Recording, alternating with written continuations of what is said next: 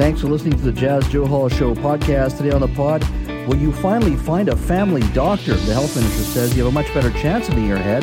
What's changed? And should First Nations directly collect taxes from industry?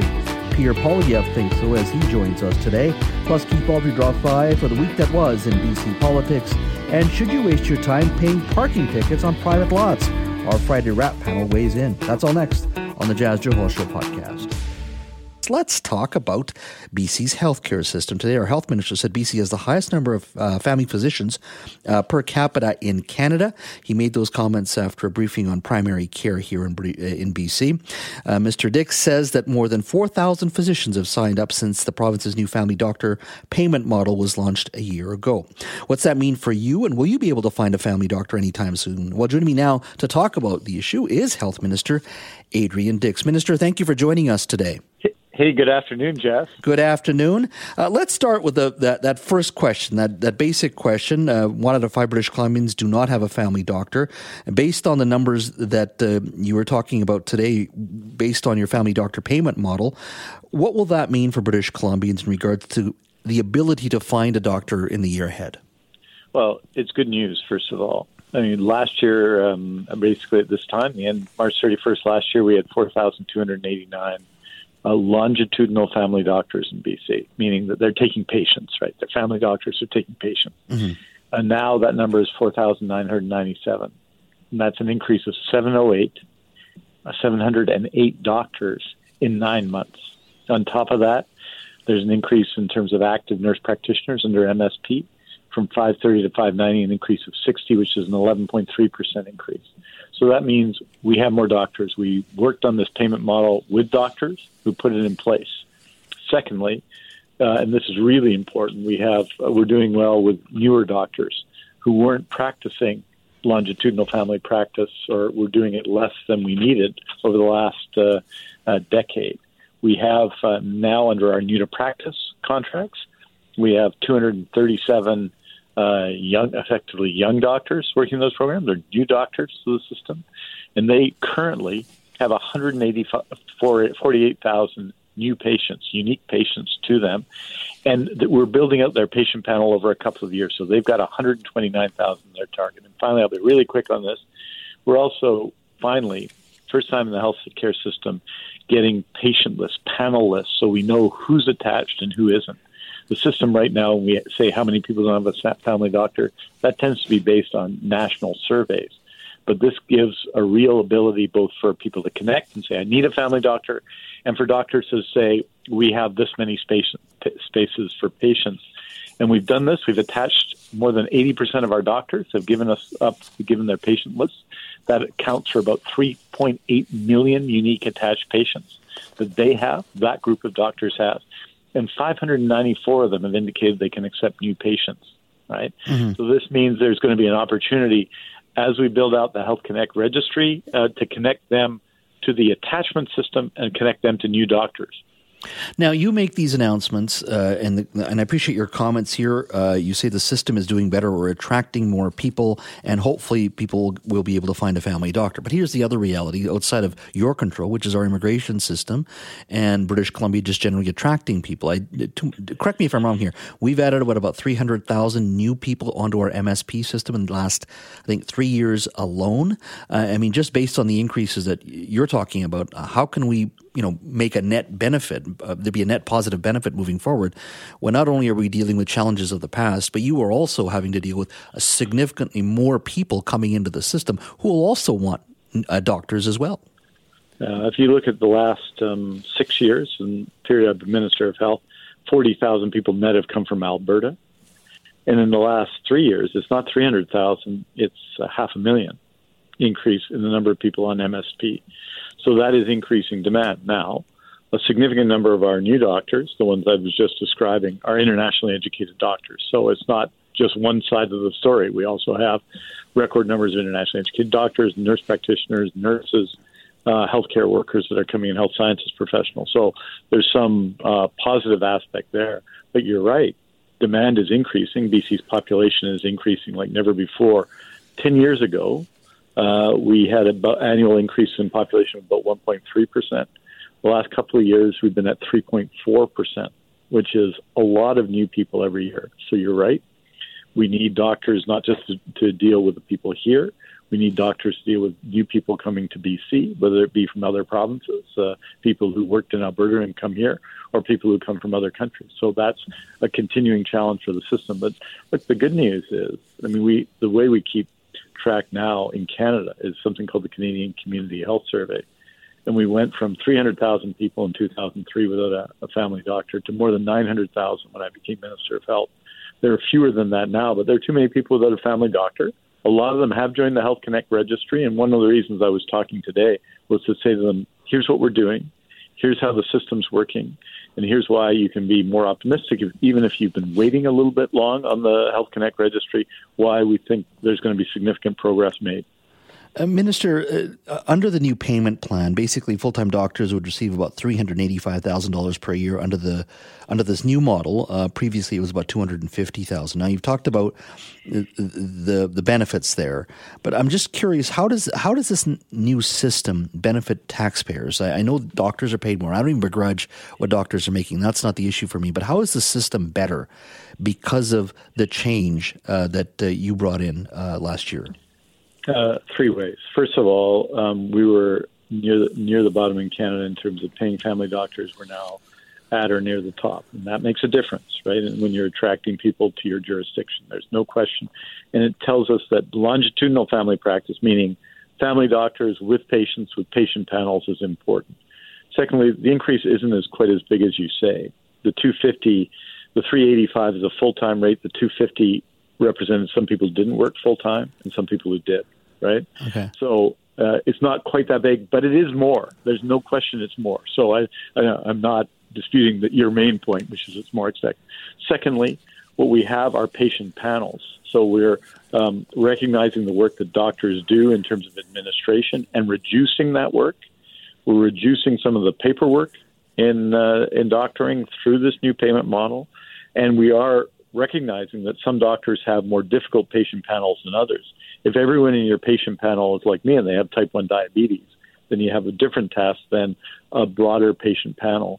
So I think we needed to say that this kind of work in doctoring is as important as others and change the way we do it. So not fee for service, not fee for every payment, but taking a responsibility for a group of patients and dealing with their healthcare issues over the range of issues. And I think that's a good thing. And for years, younger doctors have been asking for this because younger doctors don't want to run businesses. They don't.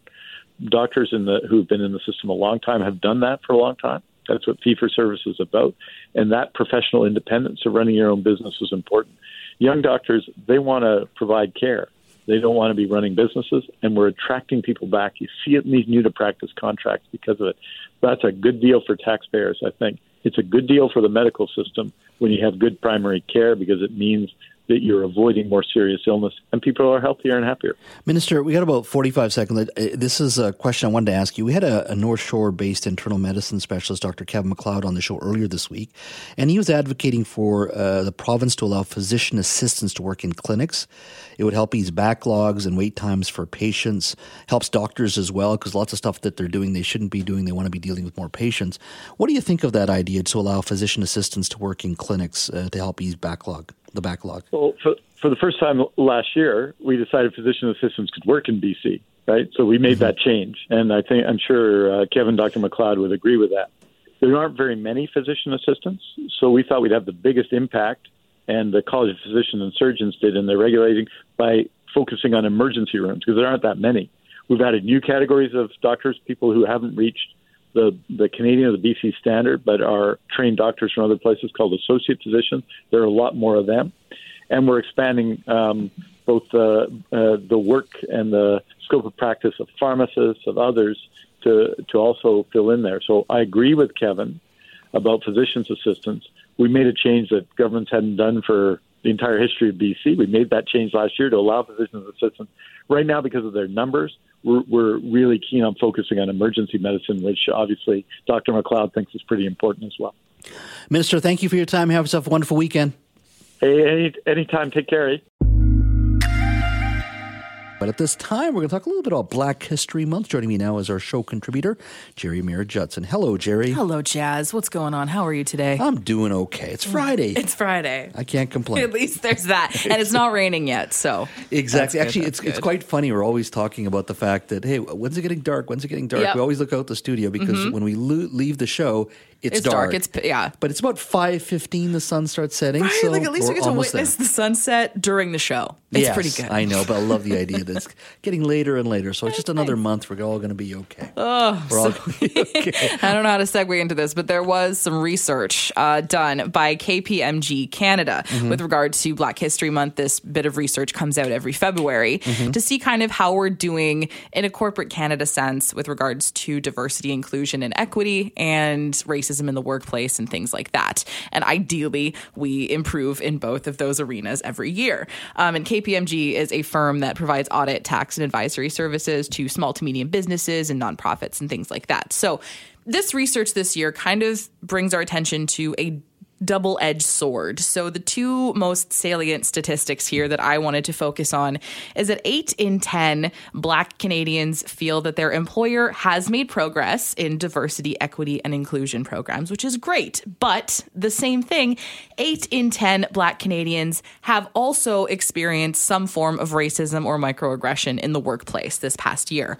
And so that was striking to me, that these two statistics can exist simultaneously. So I talked with Tamika Miller. She is a senior manager in audit and assurance at KPMG Canada, and she co-founded the firm's Black Professional Employees Network because I wanted to understand this a little better. So I asked Tamika, how can both of these things be true? It's really a numbers game, right? If you take a step back, you have to admit that there has been some progress.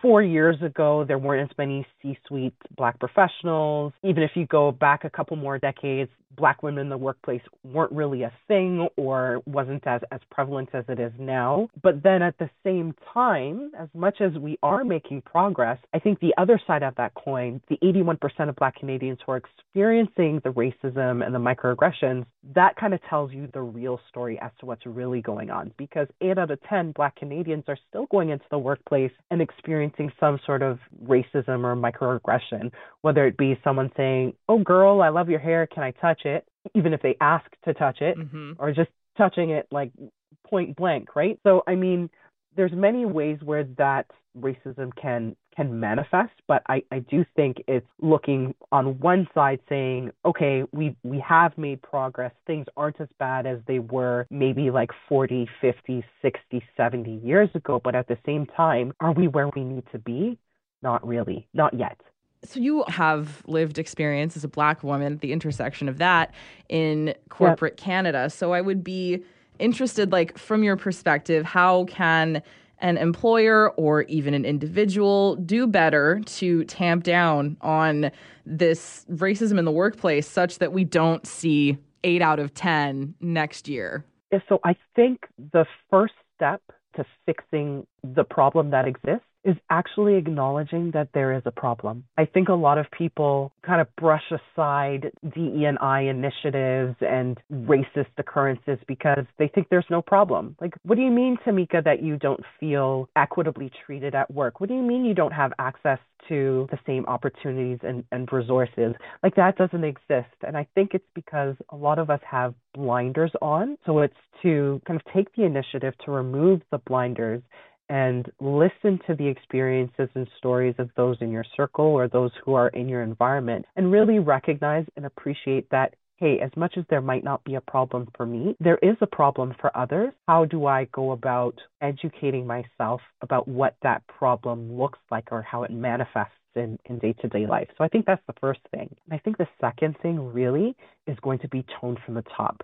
Us lower level people who kind of do the work day to day, we can recognize that there's a problem. But if our leadership in our corporations don't recognize that there is a problem or an opportunity to be tapped in, because really diversity and equity and inclusion, that's an opportunity, a business opportunity for us to unmask and uncover and figure out so that businesses can do better. If our leaders don't accept that and they don't model that, then the rest of us who are working for those leaders or working with those leaders, we won't be able to follow suit as effectively. And Tamika also had a note about troubling trends south of the border with regard to diversity, inclusion, and equity programs and the things that we're seeing down there. So I do want to kind of touch on, Jerry, like the whole trend that we're seeing south of the border with respect to putting away diversity and equity and inclusion initiatives because they're seen as not needed or harmful to a corporation. And I just want to encourage our corporate Canadian landscape to not buy into the lie that's being fed to us from our southern neighbors, but to really keep pushing on and fighting the good fight with respect to making sure that our workplaces are equitable for all of our diverse communities, including Black Canadians, just because we've seen, and the numbers show it, bottom lines do better when you've got a table surrounded by people with diverse backgrounds and experiences working towards a common goal. And the only way we can do that, particularly with the way things are kind of moving now, is to change what we've been doing for decades before and really kind of open up the doors to the people that might not look or act or come from the same places that we do. I'm glad Tamika touched on the issue, Jerry, on the issue of the pushback on diversity, equity, and inclusion programs. Last year, lots of articles out there everywhere I've been looking, Globe and Mail, Washington Post, New York Times. There is a pushback on the program itself. And I can't even see why. I can maybe understand misrepresenting some industrial organizational research that, if you are just doing diversity, education, inclusion programs, if you're just doing quote unquote sensitivity training, that it is not necessarily that effective. Mm-hmm. But then it's like, well, you also need to walk more of the walk. So I don't understand why there would be pushback. It's always literally valuable, I think. I just said literally like a millennial and devalued my argument. But I think it is always valuable. There's bottom line numbers are affected when you do have a mixture of skills and backgrounds, say in a C-suite even. Yeah. Part of it is, I just look at it as the demographic shift that is occurring in Vancouver, across Canada, in Western nations, and society has to sort of change with it. Some of it's slow, some of it's fast, but there's always going to be some pushback from entrenched interests as well, right? And sometimes when you do make changes, you do go too far, too fast as well. So you've got to kind of weigh that. But thank you so much for that. Really appreciate it. But at this time, we're going to talk a little bit about Black History Month. Joining me now is our show contributor, Jerry Mayer-Judson. Hello, Jerry. Hello, Jazz. What's going on? How are you today? I'm doing okay. It's Friday. It's Friday. I can't complain. At least there's that. And it's not raining yet, so. Exactly. Actually, it's quite funny. We're always talking about the fact that, hey, when's it getting dark? When's it getting dark? Yep. We always look out the studio because when we leave the show, it's dark. But it's about 5:15 the sun starts setting. Right, so at least we get to witness the sunset during the show. It's pretty good. I know, but I love the idea that it's getting later and later. So it's just another month. We're all going to be okay. We're all going to be okay. I don't know how to segue into this, but there was some research done by KPMG Canada with regard to Black History Month. This bit of research comes out every February to see kind of how we're doing in a corporate Canada sense with regards to diversity, inclusion, and equity, and racism in the workplace and things like that. And ideally, we improve in both of those arenas every year. And KPMG is a firm that provides audit, tax, and advisory services to small to medium businesses and nonprofits and things like that. So this research this year kind of brings our attention to a double-edged sword. So the two most salient statistics here that I wanted to focus on is that 8 in 10 Black Canadians feel that their employer has made progress in diversity, equity, and inclusion programs, which is great. But the same thing, 8 in 10 Black Canadians have also experienced some form of racism or microaggression in the workplace this past year. And so that was striking to me, that these two statistics can exist simultaneously. So I talked with Tamika Miller. She is a senior manager in audit and assurance at KPMG Canada, and she co-founded the firm's Black Professional Employees Network because I wanted to understand this a little better. So I asked Tamika, how can both of these things be true? It's really a numbers game, right? If you take a step back, you have to admit that there has been some progress. 4 years ago, there weren't as many C-suite Black professionals. Even if you go back a couple more decades, Black women in the workplace weren't really a thing or wasn't as prevalent as it is now. But then at the same time, as much as we are making progress, I think the other side of that coin, the 81% of Black Canadians who are experiencing the racism and the microaggressions, that kind of tells you the real story as to what's really going on. Because 8 out of 10 Black Canadians are still going into the workplace and experiencing some sort of racism or microaggression, whether it be someone saying, "Oh, girl, I love your hair. Can I touch it?" Even if they ask to touch it, or just touching it like point blank, right? So, I mean, there's many ways where that racism can manifest, but I do think it's looking on one side saying, okay, we have made progress. Things aren't as bad as they were maybe like 40, 50, 60, 70 years ago. But at the same time, are we where we need to be? Not really. Not yet. So you have lived experience as a Black woman at the intersection of that in corporate Canada. So I would be interested, like, from your perspective, how can an employer or even an individual do better to tamp down on this racism in the workplace such that we don't see 8 out of 10 next year? Yeah, so I think the first step to fixing the problem that exists is actually acknowledging that there is a problem. I think a lot of people kind of brush aside DE&I initiatives and racist occurrences because they think there's no problem. Like, what do you mean, Tamika, that you don't feel equitably treated at work? What do you mean you don't have access to the same opportunities and resources? Like, that doesn't exist. And I think it's because a lot of us have blinders on. So it's to kind of take the initiative to remove the blinders and listen to the experiences and stories of those in your circle or those who are in your environment, and really recognize and appreciate that, hey, as much as there might not be a problem for me, there is a problem for others. How do I go about educating myself about what that problem looks like or how it manifests in day-to-day life? So I think that's the first thing. And I think the second thing really is going to be toned from the top.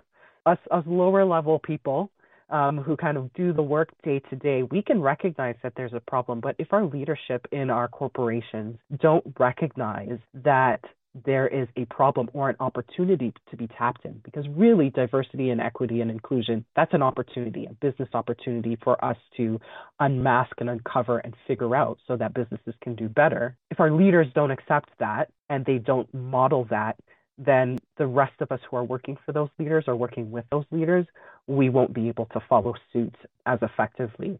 And Tamika also had a note about troubling trends south of the border with regard to diversity, inclusion, and equity programs and the things that we're seeing down there. So I do want to kind of touch on, Jerry, like the whole trend that we're seeing south of the border with respect to putting away diversity and equity and inclusion initiatives because they're seen as not needed or harmful to a corporation. And I just want to encourage our corporate Canadian landscape to not buy into the lie that's being fed to us from our southern neighbors, but to really keep pushing on and fighting the good fight with respect to making sure that our workplaces are equitable for all of our diverse communities, including Black Canadians, just because we've seen, and the numbers show it, bottom lines do better when you've got a table surrounded by people with diverse backgrounds and experiences working towards a common goal. And the only way we can do that, particularly with the way things are kind of moving now, is to change what we've been doing for decades before and really kind of open up the doors to the people that might not look or act or come from the same places that we do. I'm glad Tamika touched on the issue, Jerry, on the issue of the pushback on diversity, equity, and inclusion programs. Last year, lots of articles out there everywhere I've been looking, Globe and Mail, Washington Post, New York Times.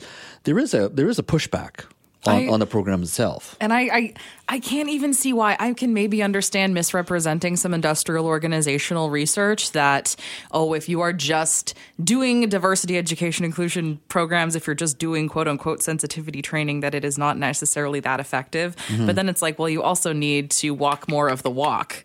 So I don't understand why there would be pushback. It's always literally valuable, I think. I just said literally like a millennial and devalued my argument, but I think it is always valuable. There's bottom line numbers are affected when you do have a mixture of skills and backgrounds, say in a C-suite even. Yeah. Part of it is, I just look at it as the demographic shift that is occurring in Vancouver, across Canada, in Western nations, and society has to sort of change with it. Some of it's slow, some of it's fast, but there's always going to be some pushback from entrenched interests as well, right? And sometimes when you do make changes, you do go too far, too fast as well. So you've got to kind of weigh that. But thank you so much for that. Really appreciate it. The politics of dancing. Order. Mr. Speaker. Order. The week that was begins right now. Joining me now is Keith Baldry, Global BC's Legislative Bureau Chief. Hello, Keith. Hey, Jazz. Lots to talk about. We got Pierre Poilievre joining us at 5:30 today in studio. Now, one of the things Mr. Poilievre proposed this week was for First Nations to collect taxes from industry that he says would speed up negotiations and project approvals. And many have been quite interested in his idea. The idea was developed by the First Nations Tax Commission. Your thoughts on this? Is this going to be the new normal in regards to how we move forward with our conversations with First Nations people and how business talks to First Nations as well? Well, it's not even a new reality. It's been the reality for some time. Major resource projects cannot proceed without First Nations support. It doesn't necessarily mean consent, but it means support. And some people suggest that they have a veto over projects. They have, I think, a de facto veto. A number of court decisions have supported their constitutional rights and their territorial rights when it comes to projects. And the reality is, in BC, for example, some of the major projects that have proceeded, such as LNG, the Site C Dam, these super projects, have not been able to proceed without significant financial compensation to First Nations. So what Mr. Poilievre is proposing is not radically different than what's being done in BC. He's proposing a direct taxation power, and for the federal government to vacate that tax and allow First Nations to collect that tax. It's just another way of dressing up financial compensation. Instead of a grant or just one-time payment, this would be a taxation stream. Proposed by First Nations, supported by First Nations. The BC government is in the midst of a consultation process about the Land Act, which has a component of First Nations co-management and, by implication, some revenue impacts when it comes to decisions made on the land regarding resource development. So Poilievre and the BC government and the BC NDP predecessor, BC Liberal government, not totally dissimilar to each other in acknowledging, one way or another, First Nations has to have some input and say and financial benefit and which can be very substantial when it comes to these massive resource projects that take place on land considered their ancestral territory. Now, under Mr. Poilievre's plan, it would permit First Nations to collect 50% of the federal taxes paid by industrial activities on their land, with industry getting a tax credit in exchange. That's all well and good. My one concern, and that's not specific to Mr. Poilievre's plan, but broadly speaking, how does this help natural resource projects get approved faster, or at least with some clarity? Because right now, if you look at the history of our province in the last 5 to 10 years, we have scared away business. We make it very difficult for projects to be approved in a reasonable amount of time. That could be mining, it can be forestry, it could be LNG. Do you think this in any way will help projects and be given clarity in regards to moving forward? Well, every international or every national executive I talk to on when it comes to resources, the number one thing they're looking for is certainty. And certainty in terms of what the rules are, whether it's taxation, whether it's First Nations rights or whatever, they want certainty. So everything's clarified and a process is there in clear daylight. That is what industry is looking for before they make an investment decision. And I think slowly but surely, I think we're getting there. It takes 10 years to get a mine to open. Mm-hmm. And The EV government's pledged to a couple gold mines up north with these, and also critical mineral mines, that the process, and both the federal government and the provincial governments have promised that process is going to be sped up significantly. It remains to be seen how it's going to work on the ground, though. But again, back to your first question, the reality is you cannot embark on a significant natural resource project in BC without securing First Nations approval and in guaranteeing First Nations benefits, particularly when it comes to financial compensation. Well, let's talk about another issue here. That, of course, is international students. We focused on this issue for many months, and we know they're cutting back on international students this year. The province, according to students at UVic, they believe need to invest significantly more into post-secondary education, as UVic announced a $13 million budget cut after the federal government announced, of course, that they're going to pull back on the amount of international students, once again, proving that international students have had an outsized impact on tuition revenue. In the case of University of Victoria, tuition from international students was approximately 33% of total tuition revenue this year, which overall represents about 12% of overall revenue for UVic. What do you see happening? I mean, UVic is one thing, but if I look at some of the colleges in our suburbs, I look at even Vancouver Island University, in Nanaimo, and some of these other interior universities and colleges, it's not just a Victoria thing. Do you see significant change coming? Well, it's the 33% figure is the provincial figure as well. So there's 540,000 post-secondary education students. 176,000 of those are international, and that's 33% of the total. However, of that 176, the majority, about 95,000, are in private institutions. About 82,000 are in public. So, it's going to be 33% hit for some, a little lower in others, a little higher in others. And the translates according to, and we're finally getting some numbers from universities of what the impact's going to be.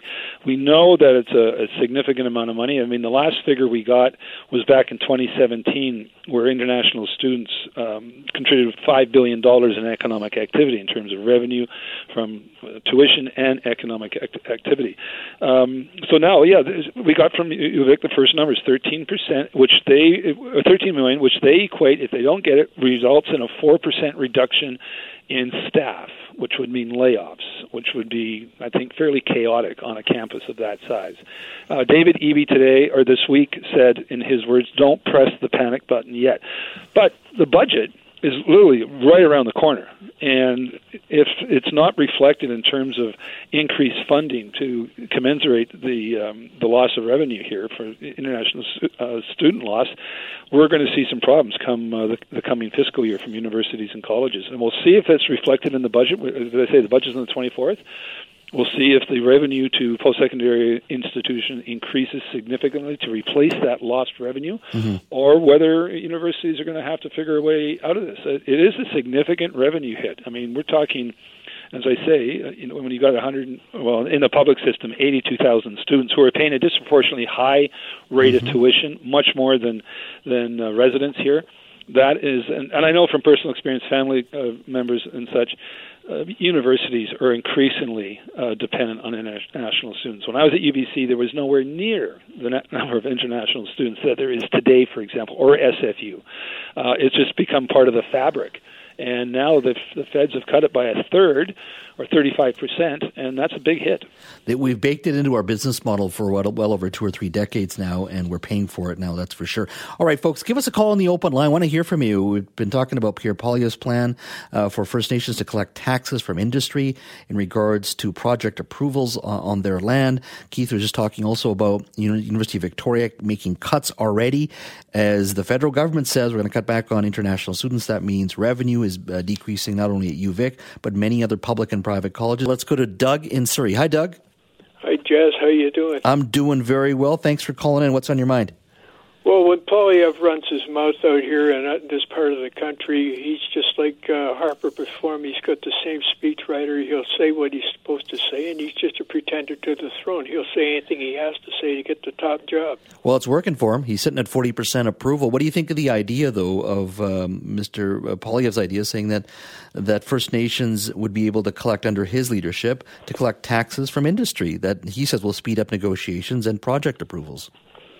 He's full of theories. It's like everything else, I doubt if he's ever done an honest day's work in his life, just like Harper before him. So as a result, he'll say anything because he knows nothing about the real world that we live in. All right. Well, I will take that under advisement, Doug. Thank you. Undecided voter. Another undecided voter. Well, people complain about him. I mean, there's those that like him, those that may not like him, but he's sitting at, 40% approval right now, Keith? And he's doing something, right? Yeah, and the caller's right to some respect. He is saying what he needs to say, but at some point, what people want to see some policies. And to his credit, he did announce a policy. This is a policy. It's not just a vague promise. So obviously, some of the details have to be worked out, but the skeleton frame is there.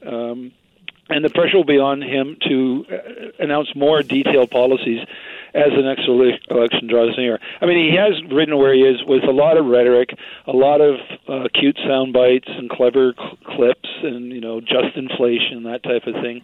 But after a while, I think people tire of that. They want something a little more substantive, and the pressure's on to start delivering some detailed policies. Yeah, he made an announcement today on those who are accused of or are convicted of extortion. There'll be minimum mandatory sentences there. He's talked about auto thefts just recently. We know where he sits on carbon tax. Is it the full gamut? No, it's not. There's a lot of time before the next federal election occurs. But, he's starting to roll out some of this stuff. And I think going to what you were saying, Keith, you're right. He's relied on short, snappy sound bites, but somewhere along the way, someone's going to say, where's the beef? And I think he has to show some of that or he's going to peak too early. So I think that's a recognition of some of those complaints. Yeah, and again, the peaking too early is the concern he has to have.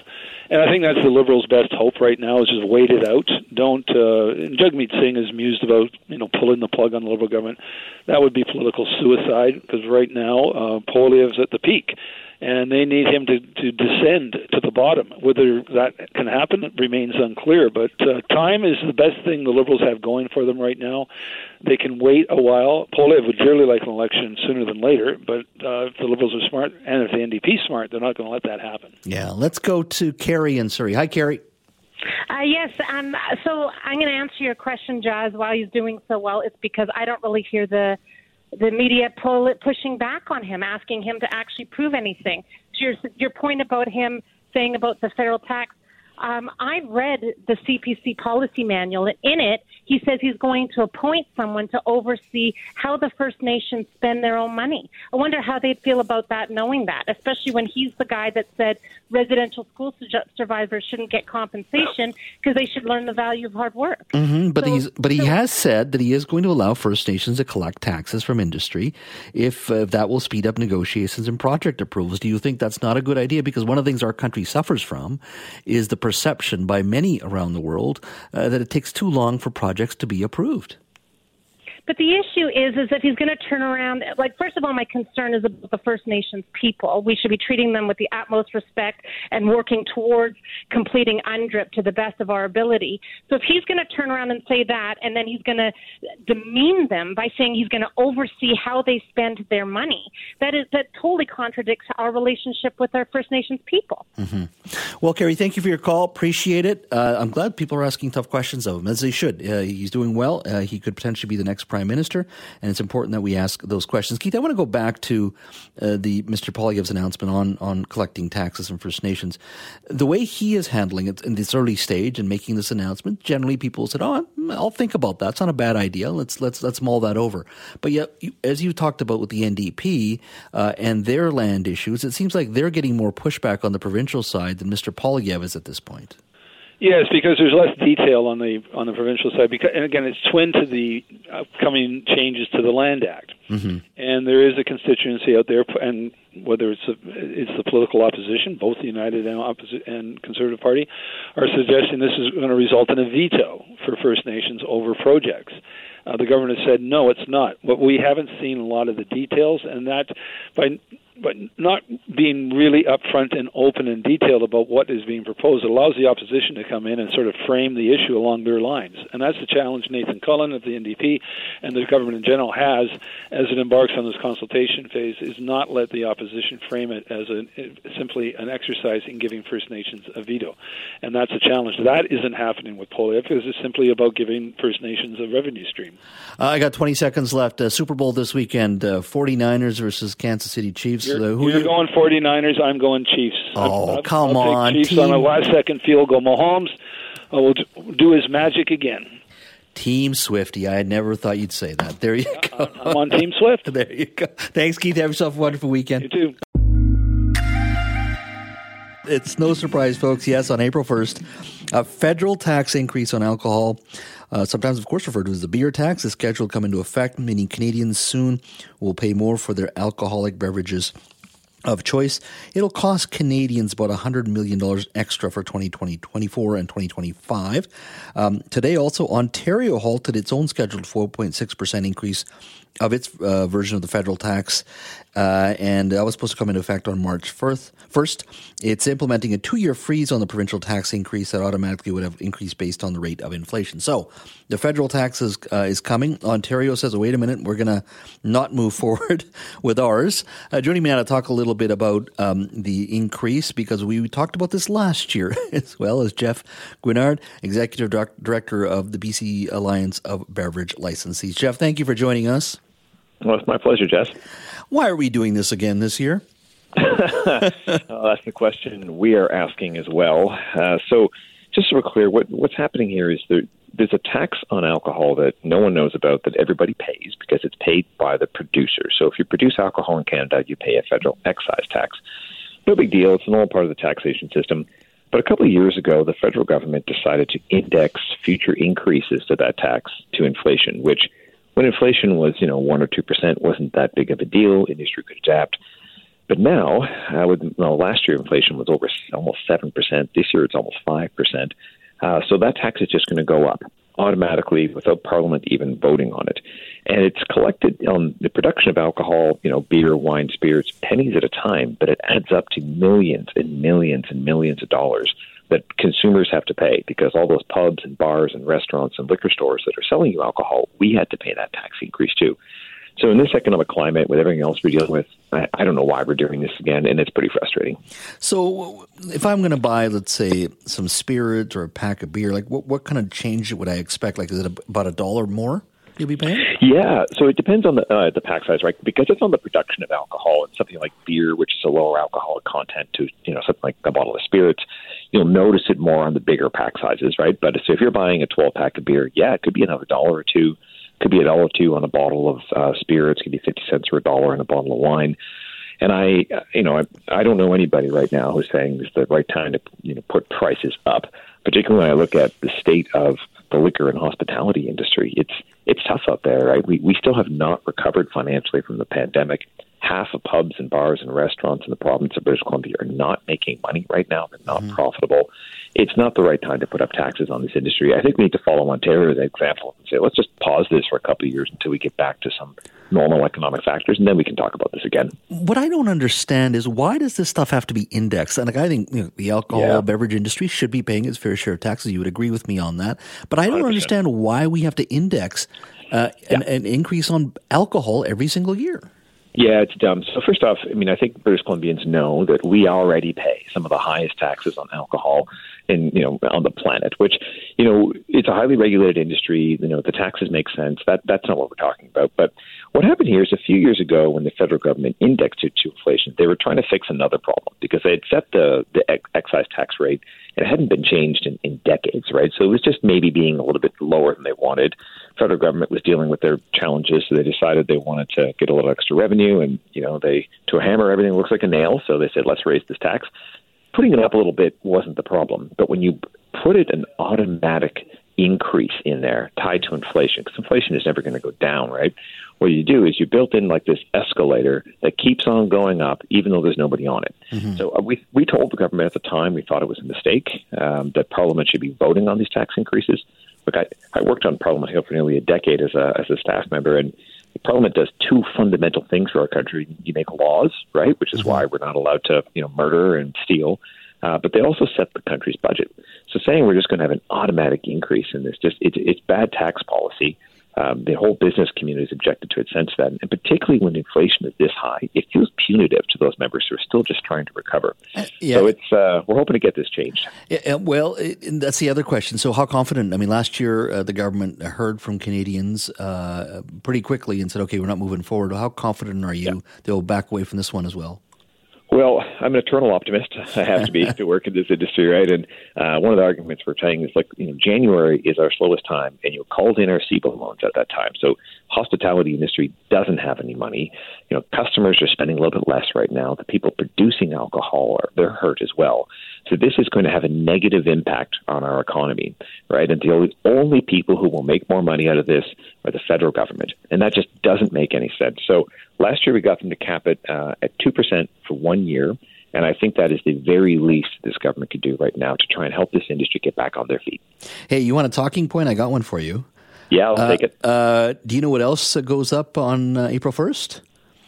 Raises for members of parliament on the same. I don't know if you knew that, but I checked into it. Yeah, so the alcohol excise tax is set to go up by 4.7%, as I said, but raises for MPs go up on the same day, and those raises range from $8,100 to $16,000. So a minister will make just shy of $300,000 a year, but a backbench MP, so your MP for your community, will make $202,000 and $700 for the year, and that's a basic increase of $8,100. That's a raise. So the day you pay more for beer, if it goes ahead, is the day they get a raise as well. So I thought I'd throw that at you. You may want to mention that in your advertisements in your campaign. We will. I mean, that is kind of crazy. Look, I know how hard members of parliament work. I'm not going to argue that they shouldn't be paid fairly. Mm-hmm. They're often working 60, 70 hours a week. I saw members of all parties are working their tails off. But it does feel like they're taking those pay increases and they're getting them from the pockets of our ordinary Canadian citizens who are having to pay extra just because they want to get a six-pack of beer or have a bottle of wine with dinner. In this economic climate, that just doesn't make any sense. If that's what it takes to get the money to stop to pay for this, instead maybe they can forgo a raise this year. And give the liquor and hospitality industry a break so we can get back on our feet too. I tell you that those stats alone get people riled up, as it should. Should. Jeff, thank you so much for your time. Have yourself a wonderful weekend. You as well, Jeff. Take care.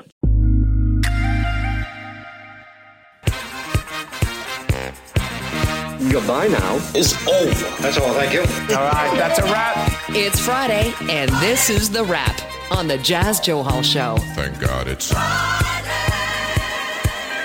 This week we asked, is there such thing as free speech for elected officials, and should you pay your parking ticket on a private lot? Joining us today is our regular Wrap panel. Leah Halive is a TV reporter and radio host. Sarah Daniels is a real estate agent in South Surrey, author and broadcaster. Welcome, ladies. Happy Hola. Super Bowl weekend. Happy Super Bowl that's weekend. right. That's right. Yeah. Hey, I work weekends. What do I know? Exactly. Hey, thank you for starting a half an hour earlier today. Pierre Poilievre is joining us at 5:30, so I appreciate you both making time for us. And I really appreciate Sarah not jumping in and already saying something that I'm going to regret. Hey, I've been practicing holding my tongue all day. I've been practicing. I'm going to be a good girl. There you go. We have the mute button. There you go. All right. Well, this week, BC Premier David Eby wasn't too happy with Selena Robinson. In fact, Ms. Robinson, who resigned as post-secondary education minister over recent comments on the Mideast, has, we learned today, received a death threat. Premier Eby called the action inexcusable in a statement posted on the social media platform X. Now, Selena Robinson, who was a post-secondary education minister, stepped down from cabinet on Monday after facing growing criticism over her comments, which critics called racist and Islamophobic. Take a listen. They don't understand that it was a crappy piece of land with nothing on it. There were, several 100,000 people, but other than that, it didn't produce an economy. It couldn't grow things. Now, that was the minister speaking on a Zoom call with the Badai Brith Association, and it was a conversation, Ms. Robinson said, where she was referring to the lack of natural resources in that part of the world. She did not obviously mean for it to be insensitive. But let me go to you, Leah, first and foremost. Do you think she should have stepped down, or the fact that the Premier wanted her to step down, do you think it was the right thing?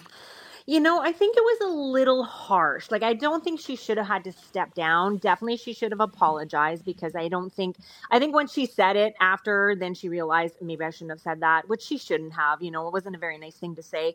But should she have stepped down? I think that's a little extreme. I think she could have stayed. I think, she was doing a pretty good job for what she was doing anyway. And apparently she's supposed to be very nice. So I don't know. I think it was a little extreme. Maybe she could have just apologized and that would have been it. I mean, now everybody's getting getting canceled nowadays, right? So I'm not surprised by it, but I think it was just a little extreme. I think, though, as a politician, you do have to be careful of what you say. I think you have to walk a fine line. I mean, you're a former politician, right, Jazz? So, you have to be careful of what you give your opinions on, right? So, Sarah, your thoughts on this. I mean, we always say politicians aren't open. They're not speaking in a transparent manner. We're always complaining about them, and then so here's a politician who speaking to the B'nai B'rith Association, their members, in a Zoom call, very passionate. She is of the Jewish faith, and the country was attacked. There was a terrorist attack on that country.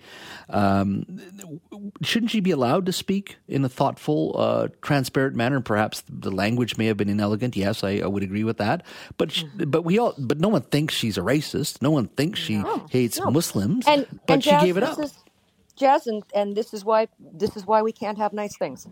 Yeah, because exactly. it comes right down to, was it inelegant? Absolutely. But if you ask anybody across the political spectrum, behind the scenes as well, they will tell you that she is very well liked and well respected on both sides of the aisle, like throughout the political caucuses in British Columbia. So you've got that. She's also the highest profile Jewish member that was in part of the NDP cabinet, right?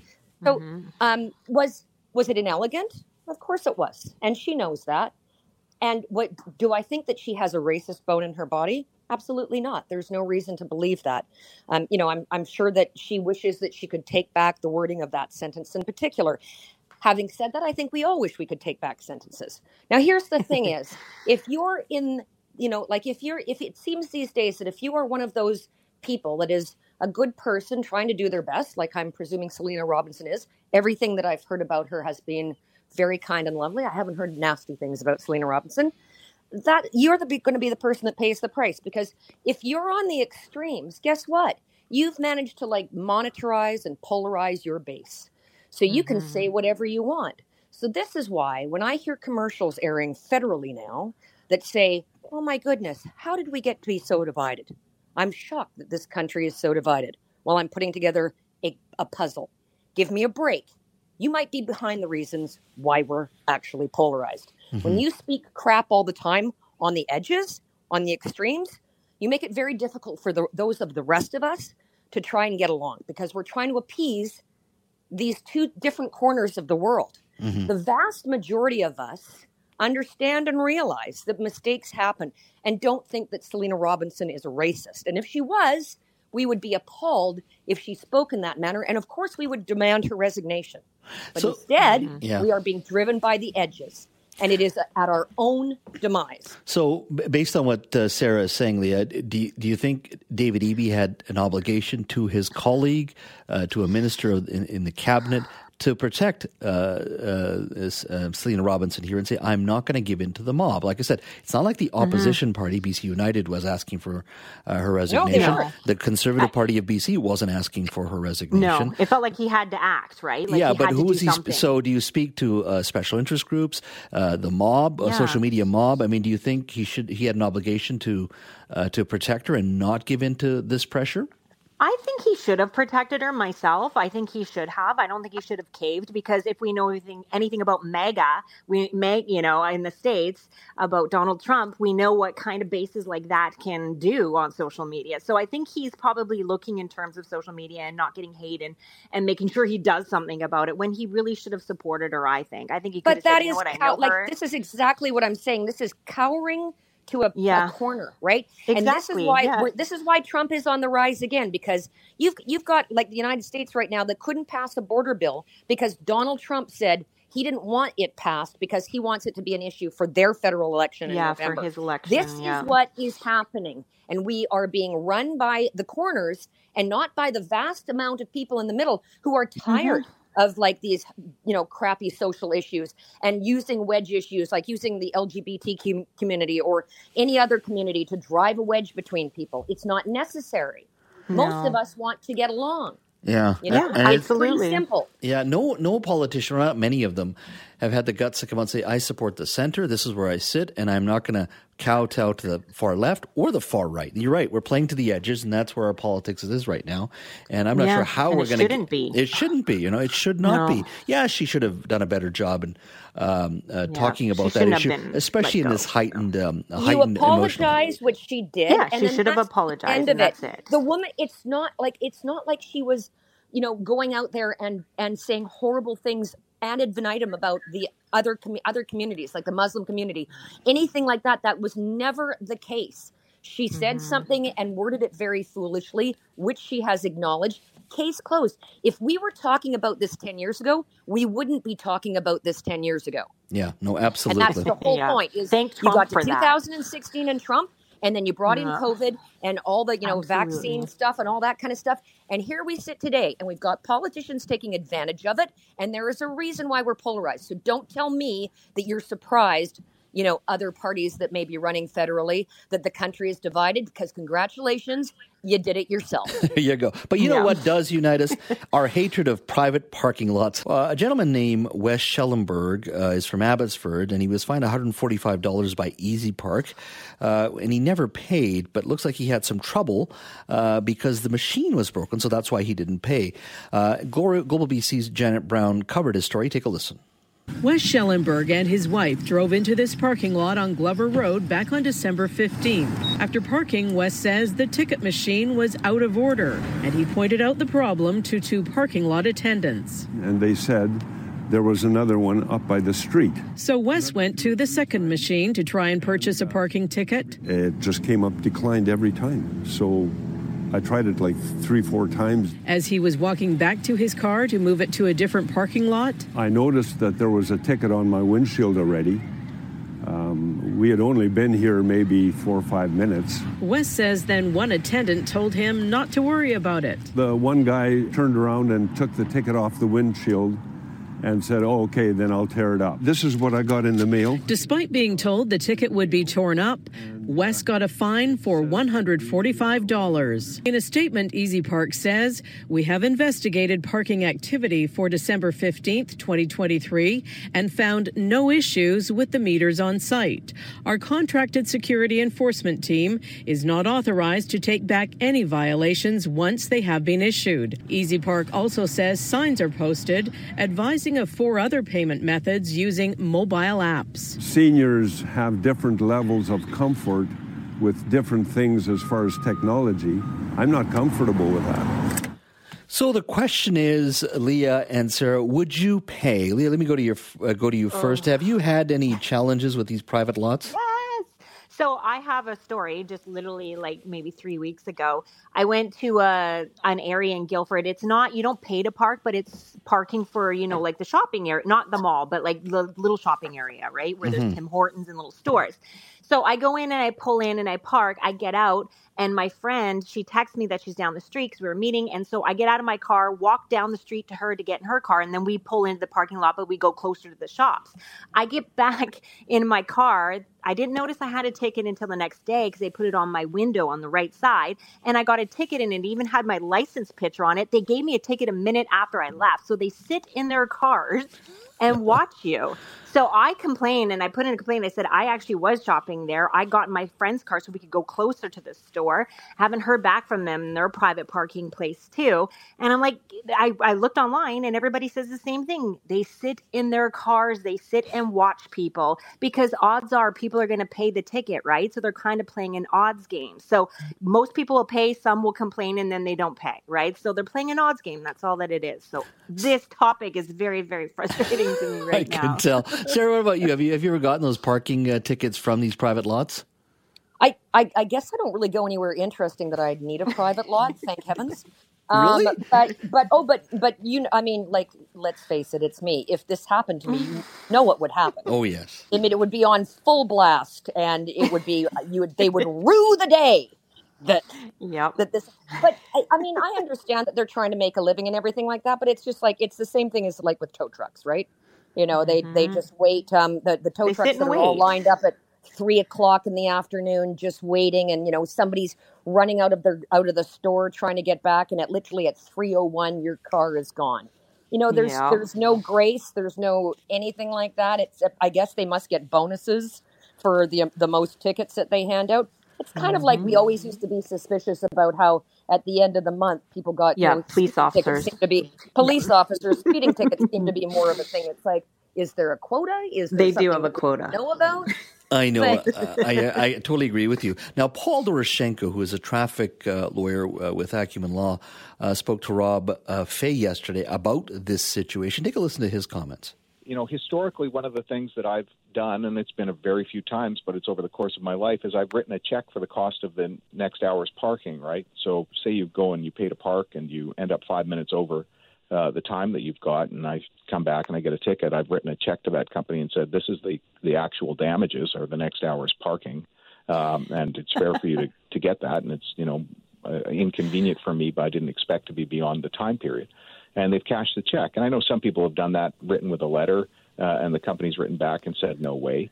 But in a case like this, really, like, you contact the company, and usually in the form of a letter or an email. I like the formality of a letter. If it's to save $145, it might be worth writing a letter to them and saying, this is what happened.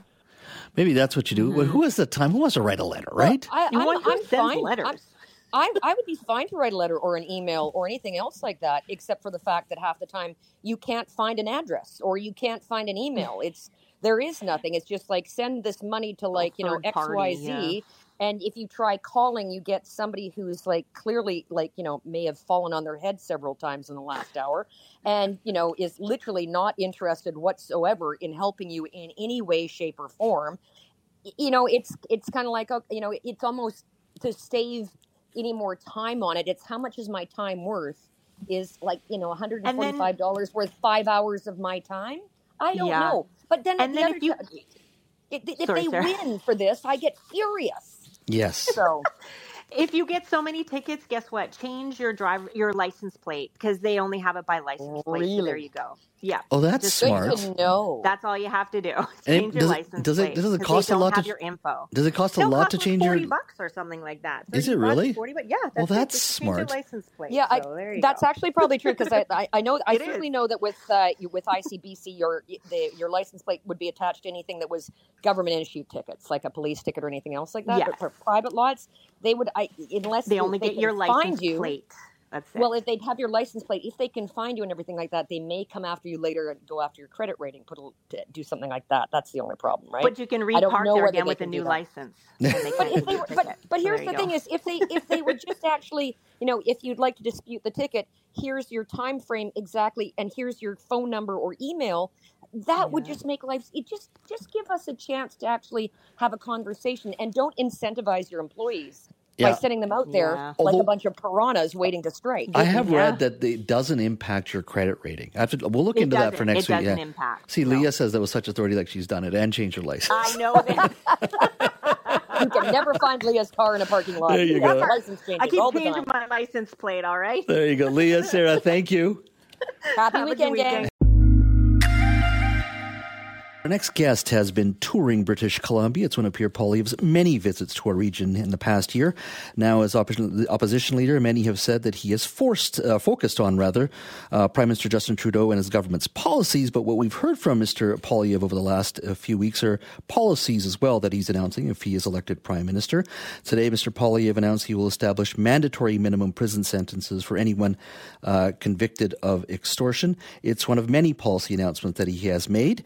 Mr. Poilievre's remarks were delivered in a commercial centre in Surrey today, where police say shots were fired at a business in November of last year. Mr. Poilievre, thank you for joining us today. Great to be with you. Good to see you. I know we talked a lot on the phone, but it's good to have you in our studio. Let's start with your announcement from today. Why was this policy announcement made? I mean, there's a lot of things that you're going to be responsible for if you're elected Prime Minister. Why was this particular extortion policy a priority for you? Because it's a priority for our people. After 8 years of Trudeau, extortions are up 218% nationwide and 386% in British Columbia. This is the direct result of the catch and release system that he created in Liberal Bills C-75 and C-5. These allow for things like house arrest and same-day bail for violent offenders. He also removed mandatory jail time for extortion committed with a gun. So if someone comes up, uses a firearm, and puts it in someone's face and says, I want your money, then they could get convicted and not go to jail. So that's why we have chaos in our streets. Our RCMP is not cracking down on organized crime. And so today I came with a common sense plan to stop the crime and stop the extortion. But you think that's directly related to Mr. Trudeau's plan and his policies? So the criminal code is federal. The RCMP, which is responsible for international and organized crime, is federal. CBSA, our border control, is federal. So, yes, this is entirely a federal problem. Our police are doing their job. They're arresting the bad guys, but there's bad guys are getting released on same-day bail or on house arrest, allowing them to go back out on the streets and reoffend. There's no consequences for these offenses, and that's why we have this new phenomenon of decent, honorable business people opening up their mailbox and getting a threatening letter that says, pay $100,000 or we're throwing a firebomb through your child's window in the middle of the night. We never had this before Trudeau. And the good news is we won't have it after he's gone.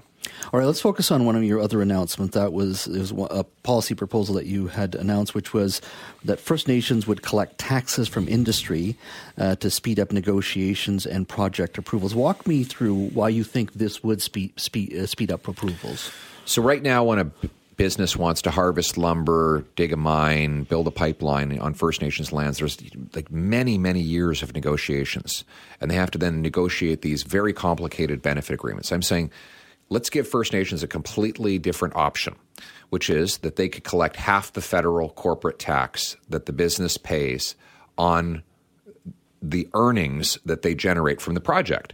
So right now, those businesses pay the tax to Ottawa.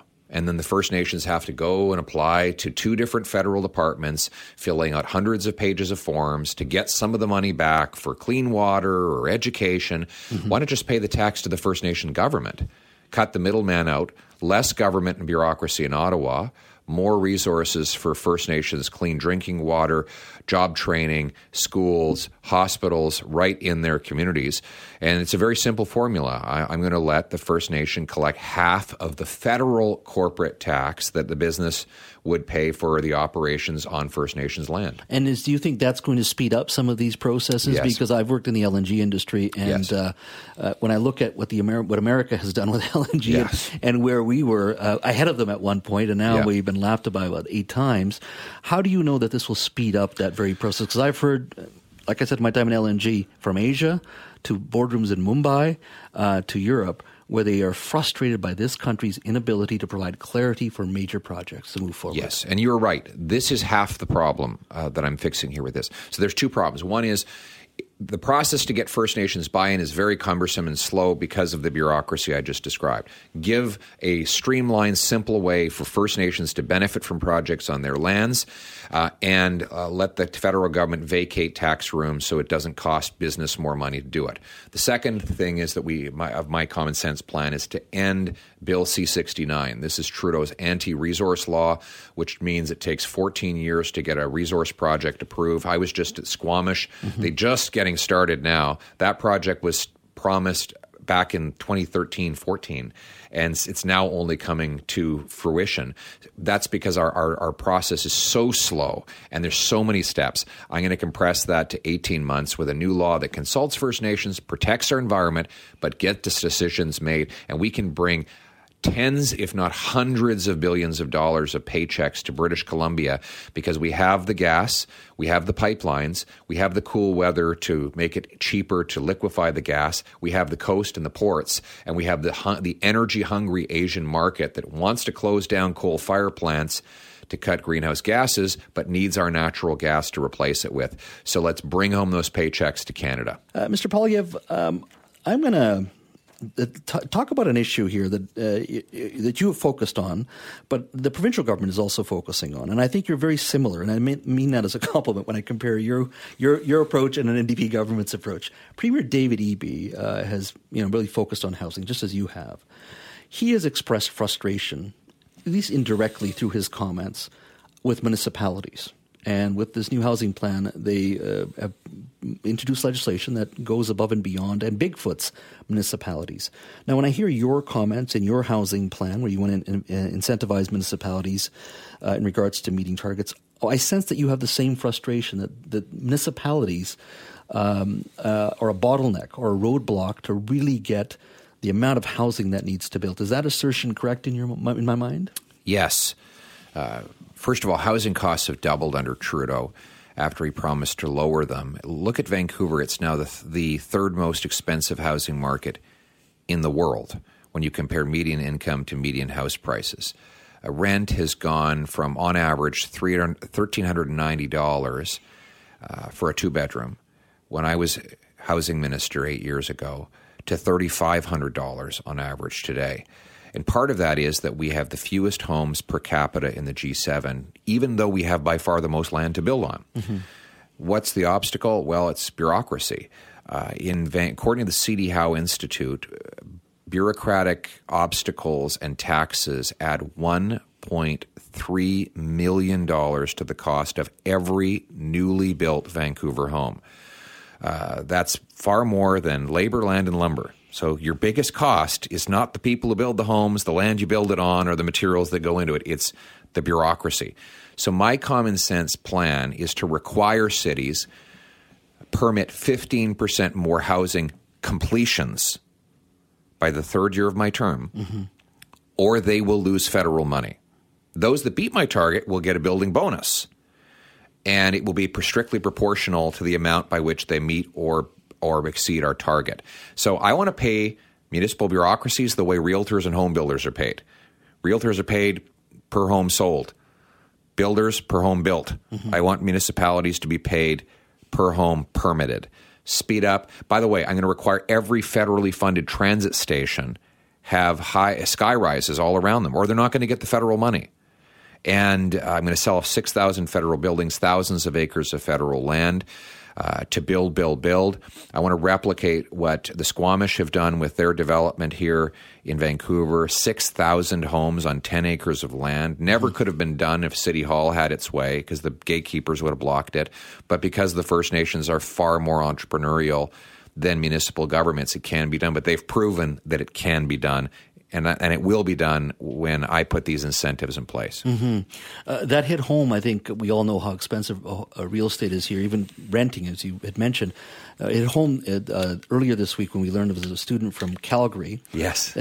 Who flies in for 2 classes a week and is still cheaper. It's $1,200 a month. Well, then there's the defense lawyer in Vancouver who's got 3 of her clients have asked to help them stay in jail because they don't want to have to come out of prison and pay the rent.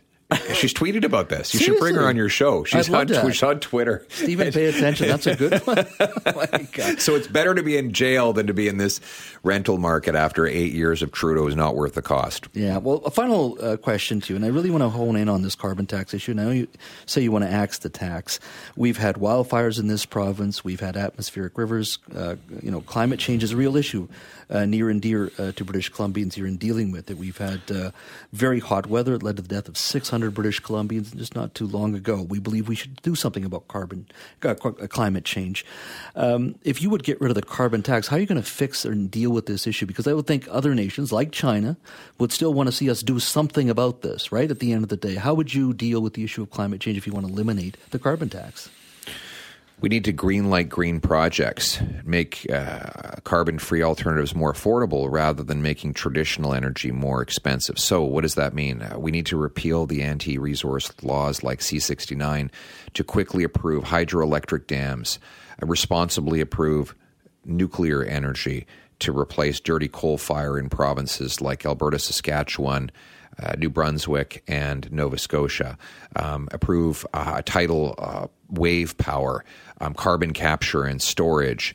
These projects will allow us to bring more clean, green, emissions-free energy onto our grid. Then we need to mine the minerals of electrification like lithium, cobalt, graphite. If you want an electric future, you should be mining the minerals here. But when it takes 25 years to get a mine approved, we're never going to do it. That's why we're importing all of the electric car batteries that go into our cars from countries that burn coal to make them. that does nothing for our environment. So let's bring home the production here.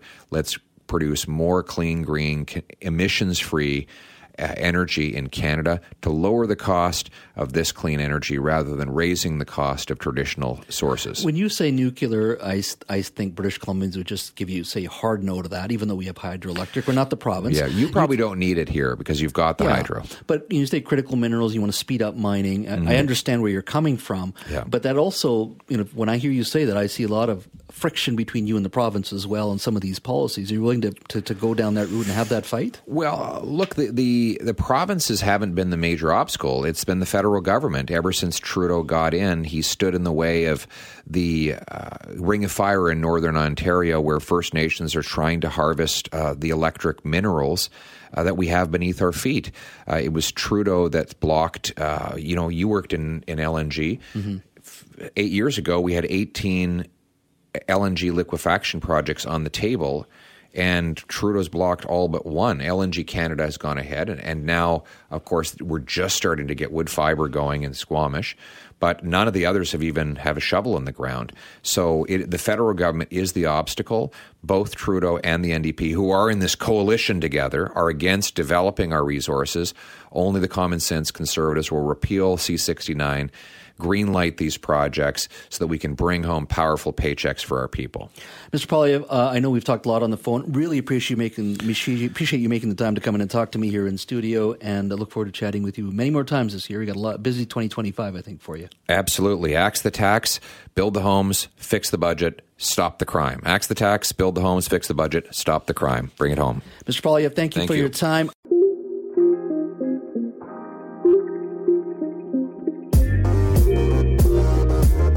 Thanks for listening to the Jazz Joe Hall Show podcast. Don't forget to subscribe to the show on Apple or Google Podcasts, Spotify, or wherever you get your podcasts. You can always listen to the Jazz Joe Hall Show live Monday to Friday from 3 to 6 p.m. on 980 CKNW, and connect with me on Twitter at JazzJoeHallBC. Talk to you next time.